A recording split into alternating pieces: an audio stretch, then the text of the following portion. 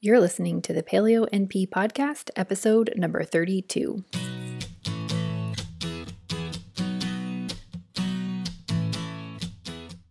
Welcome to the Paleo NP podcast. I'm Martha, a family nurse practitioner and creator of MarthaFlorence.com. I live in Anchorage, Alaska with my boyfriend and fur children. I'm here to share my take on integrative health, nutrition, and fitness, answer your questions, and talk with health and wellness experts.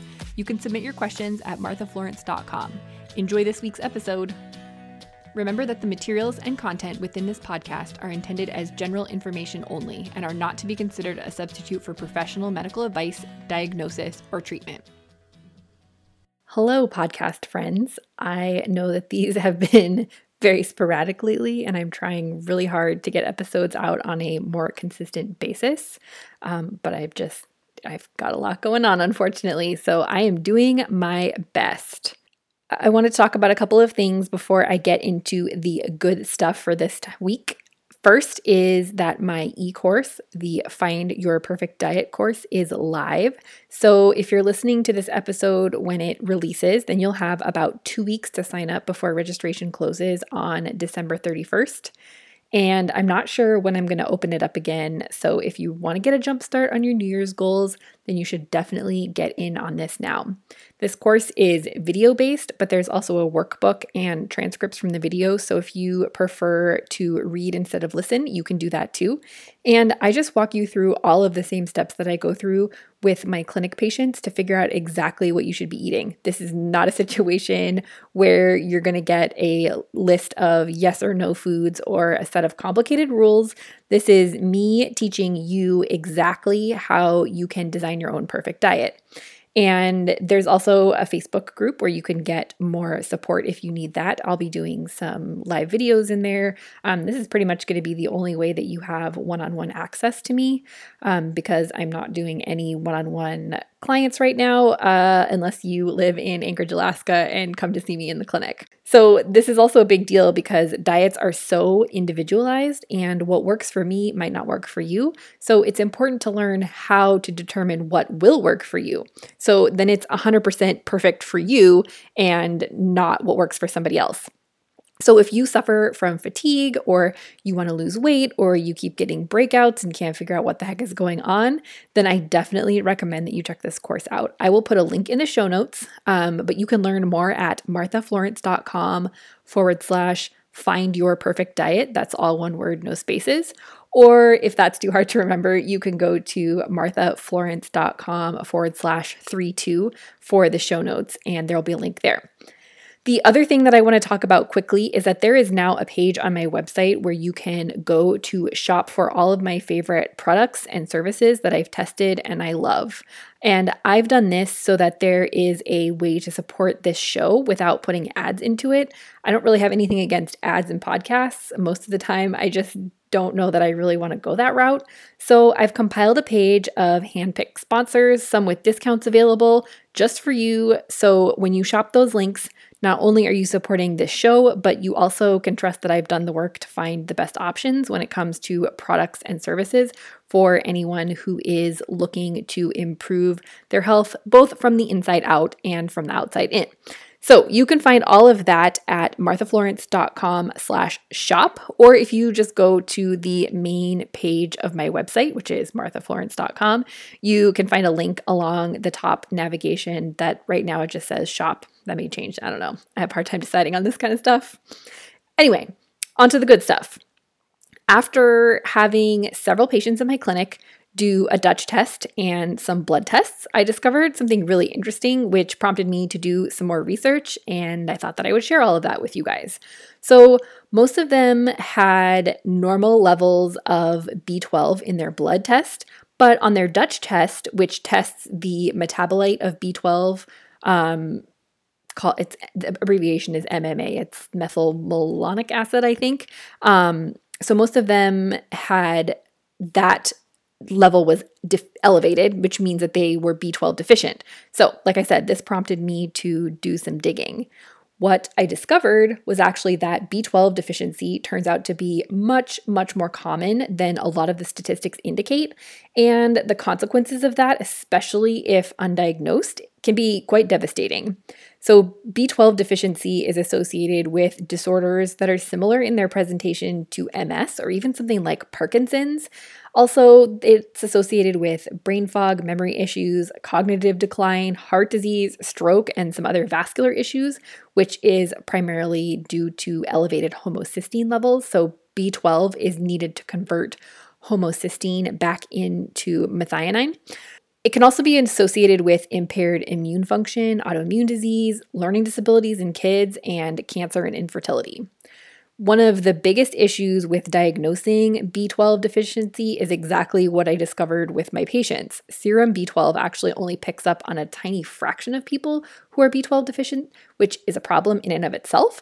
But an even more widespread issue is that most practitioners don't actually even bother to test B12 levels. I would say that well over 75% of the patients that I see in the clinic have actually never had their B12 tested, which is kind of crazy to me considering how cheap and easy it is to test and what a big deal it is.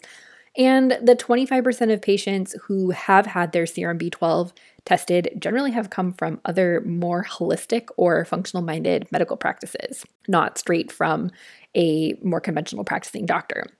The even more serious underlying problem here is that the serum B12 test measures the total amount of B12 in the blood, but it still doesn't rule out a B12 deficiency. There are actually much more sensitive markers for B12, one of which is the methylmalonic acid test, which is what the Dutch test includes. So that's MMA, and that can be measured in the blood or in the urine. And the Dutch test actually measures that in urine. There's also a test called HOLO-TC. It's holotranscobalamin or HOLO-TC, which is used a lot in Europe and is considered actually to be the most sensitive marker for testing B12 status, but that is not something that's common in the US. As I alluded to earlier, homocysteine is another test that's indicative of B12 status, but it's not exclusively related to B12. So it is also related to folate, B12, or vitamin B6 deficiency. So even though it's more sensitive than just a serum B12 level, just because you have elevated homocysteine levels does not mean that you are deficient in B12. You would need to do some additional testing to figure out what exactly the problem is there. And because the body typically has large stores of B12, deficiency develops in stages. B12 deficiency develops in stages. So your serum B12 might not actually go below the range that's considered normal until very late in the game. Typically, homocysteine and MMA can detect a deficiency before it becomes what we call a functional deficiency or manifests with symptoms. In the beginning stages of B12 deficiency, your blood levels actually start to decline, which then results in low cellular concentration of B12. So that's stages 1 and 2 of deficiency.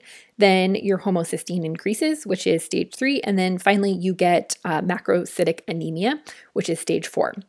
There's a misconception that true B12 deficiency is a rare occurrence, but this is actually based on the data collected from only using low serum B12 as an indicator for deficiency.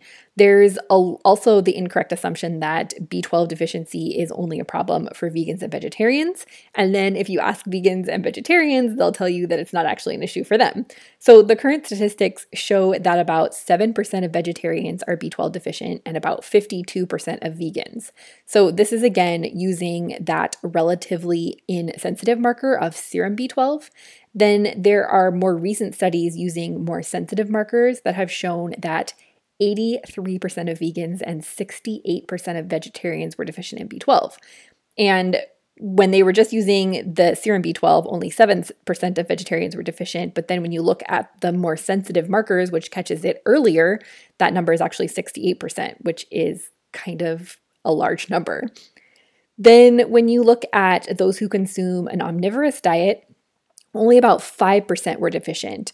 But given, and that's again using serum B12. So given that almost every person I've done a Dutch test on in my clinic, all of whom are omnivores, most of whom are eating a diet that is sufficient in dietary B12, they all have elevated MMA, which indicates low B12 status. So I'm guessing that that number is actually much, much higher than 5%. Again, I have a very small sample size in my clinic, but I would say that they probably generally represent the population at large. So I think this is probably a much bigger deal than we're giving it credit for.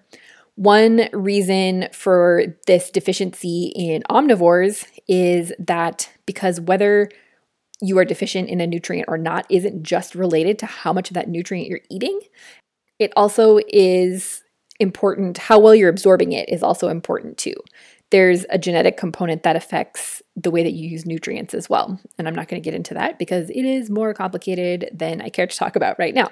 So conditions like SIBO, which is bacterial, small intestinal bacterial overgrowth, also can decrease the absorption of vitamins like B12.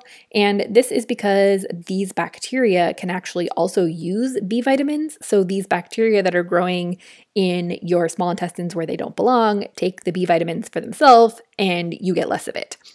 Low stomach acid can also be a problem, which would decrease the absorption of B12. So even people who consume plenty of B12 but have low stomach acid or something like SIBO or anything else that affects the way that you absorb and utilize vitamins and nutrients can actually have a deficiency, even though it looks from their diet like they shouldn't have a problem because they're getting plenty of it. Early B12 deficiency is pretty much undetectable, which is really unfortunate, unless you're using that Holo-TC test that I mentioned earlier. B12 doesn't always cause what's called macrocytic anemia. So that means that your blood cells get really big when you have a B12 deficiency, and it doesn't always do that until late in the game. But you may start to have a functional or even physical symptoms before all of those things happen. So macrocytic anemia is typically like the last thing that happens in a B12 deficiency situation. It's also possible that you can remain completely asymptomatic until you are very, very deficient.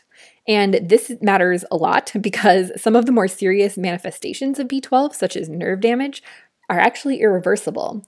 So we have this sticky situation where B12 deficiency is very underdiagnosed because it's not being adequately tested for, but the symptoms can take years to become evident, and even some of the more serious side effects can be irreversible if B12 deficiency has gone on for long enough.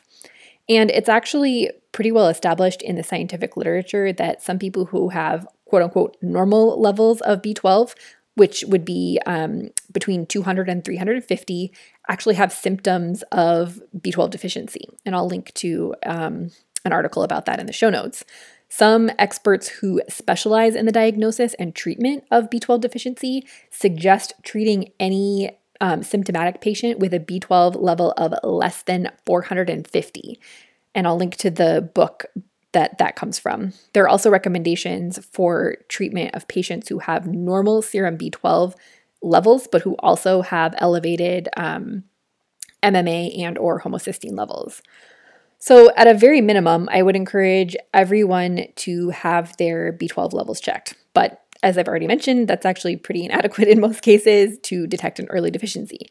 That being said, homocysteine is a lab that you should be able to get almost any primary care provider to order for you. It's a well-known marker for cardiovascular disease, and it's relatively inexpensive.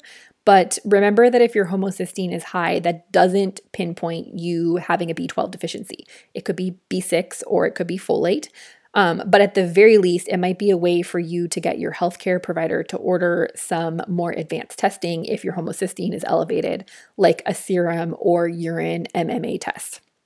I don't have a lot of experience with the serum MMA testing because I primarily use the Dutch test, which tests it through urine.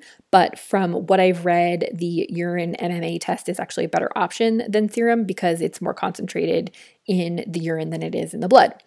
And as I've already talked about, the other thing to keep in mind is that the lab reference range for serum B12 is probably not particularly accurate. And this is true with most lab values because these conventional ranges are typically designed to detect disease and not look at optimal levels.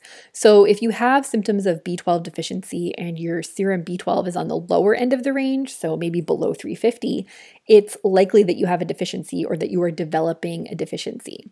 In Japan, the lower end of the normal range is actually 500, which is pretty much smack dab in the middle of the range that we use here in the US.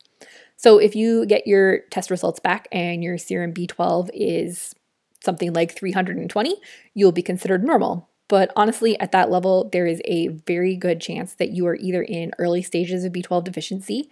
And my guess is that if you were to measure your homocysteine or your MMA, that they would actually be out of range and indicate that you do have a deficiency. Also, remember that homocysteine and MMA have an inverse relationship with B12. So when those things are high, so when your homocysteine or your MMA test is high, that means that your serum B or that your B12 status is low. Also, remember that a high serum B12 does not rule out a functional deficiency. So there is a little bit of finesse involved in interpreting these results, which is why working with a practitioner who understands all of this is important beyond just saying that you are normal or not. If you do actually have a B12 deficiency, then you need to increase your B12 intake. And my first choice would be to eat foods that are rich in B12. This is kind of the way that I feel about all nutrients in general. You should be getting them from food. The best sources of B12 are liver, clams, oysters, shellfish, and other organ meats. If you were to eat just one serving of each one of these foods every week, so a serving of liver, a serving of clams, a serving of oyster, and a serving of shellfish during the same week, then you would probably be meeting your B12 needs pretty easily. Foods like beef, lamb, cheese, and eggs are also good sources of B12, but they have far less in them than organ meats and shellfish, so you would need to eat more. There's also this idea that amongst vegans and vegetarians that it's possible to get B12 from seaweed, fermented soy products, spirulina, brewer's yeast, etc. But those plant foods actually contain an analog of B12 that's called cobamides, and they actually block the uptake of and increase your need for actual B12. So they bind to specific transport molecules that are intended for the transport of B12 and end up competing with B12, which is what makes it more difficult for the body to utilize actual B12. So by this thinking, the more cobamides that you consume, the harder it is for your body to actually utilize B12.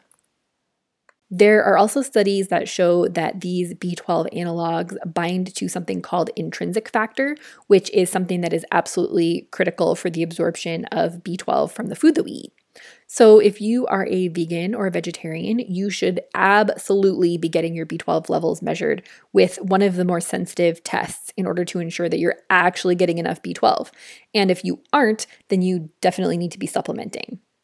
Also, remember that adequate treatment of B12 deficiency depends on what the underlying cause is. So if you have pernicious anemia or an inflammatory gut condition like Crohn's, then you are likely to have impaired absorption, and simply supplementing with B12 orally or from food might not be adequate, and you may need something like B12 injections. Cyanocobalamin is not only my favorite word to say ever, it's the most commonly used form of B12 supplementation in the US.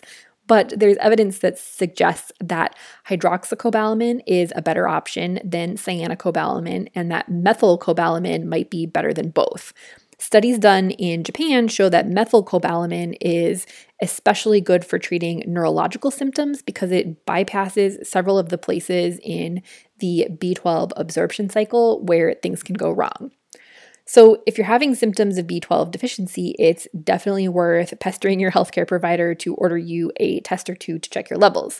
And some of those symptoms include strange sensations, numbness, tingling in the hands, legs, or feet, difficulty walking, so staggering or balance problems, anemia, a swollen or inflamed tongue, difficulty thinking and reasoning, maybe even memory loss, irritability, weakness, and fatigue.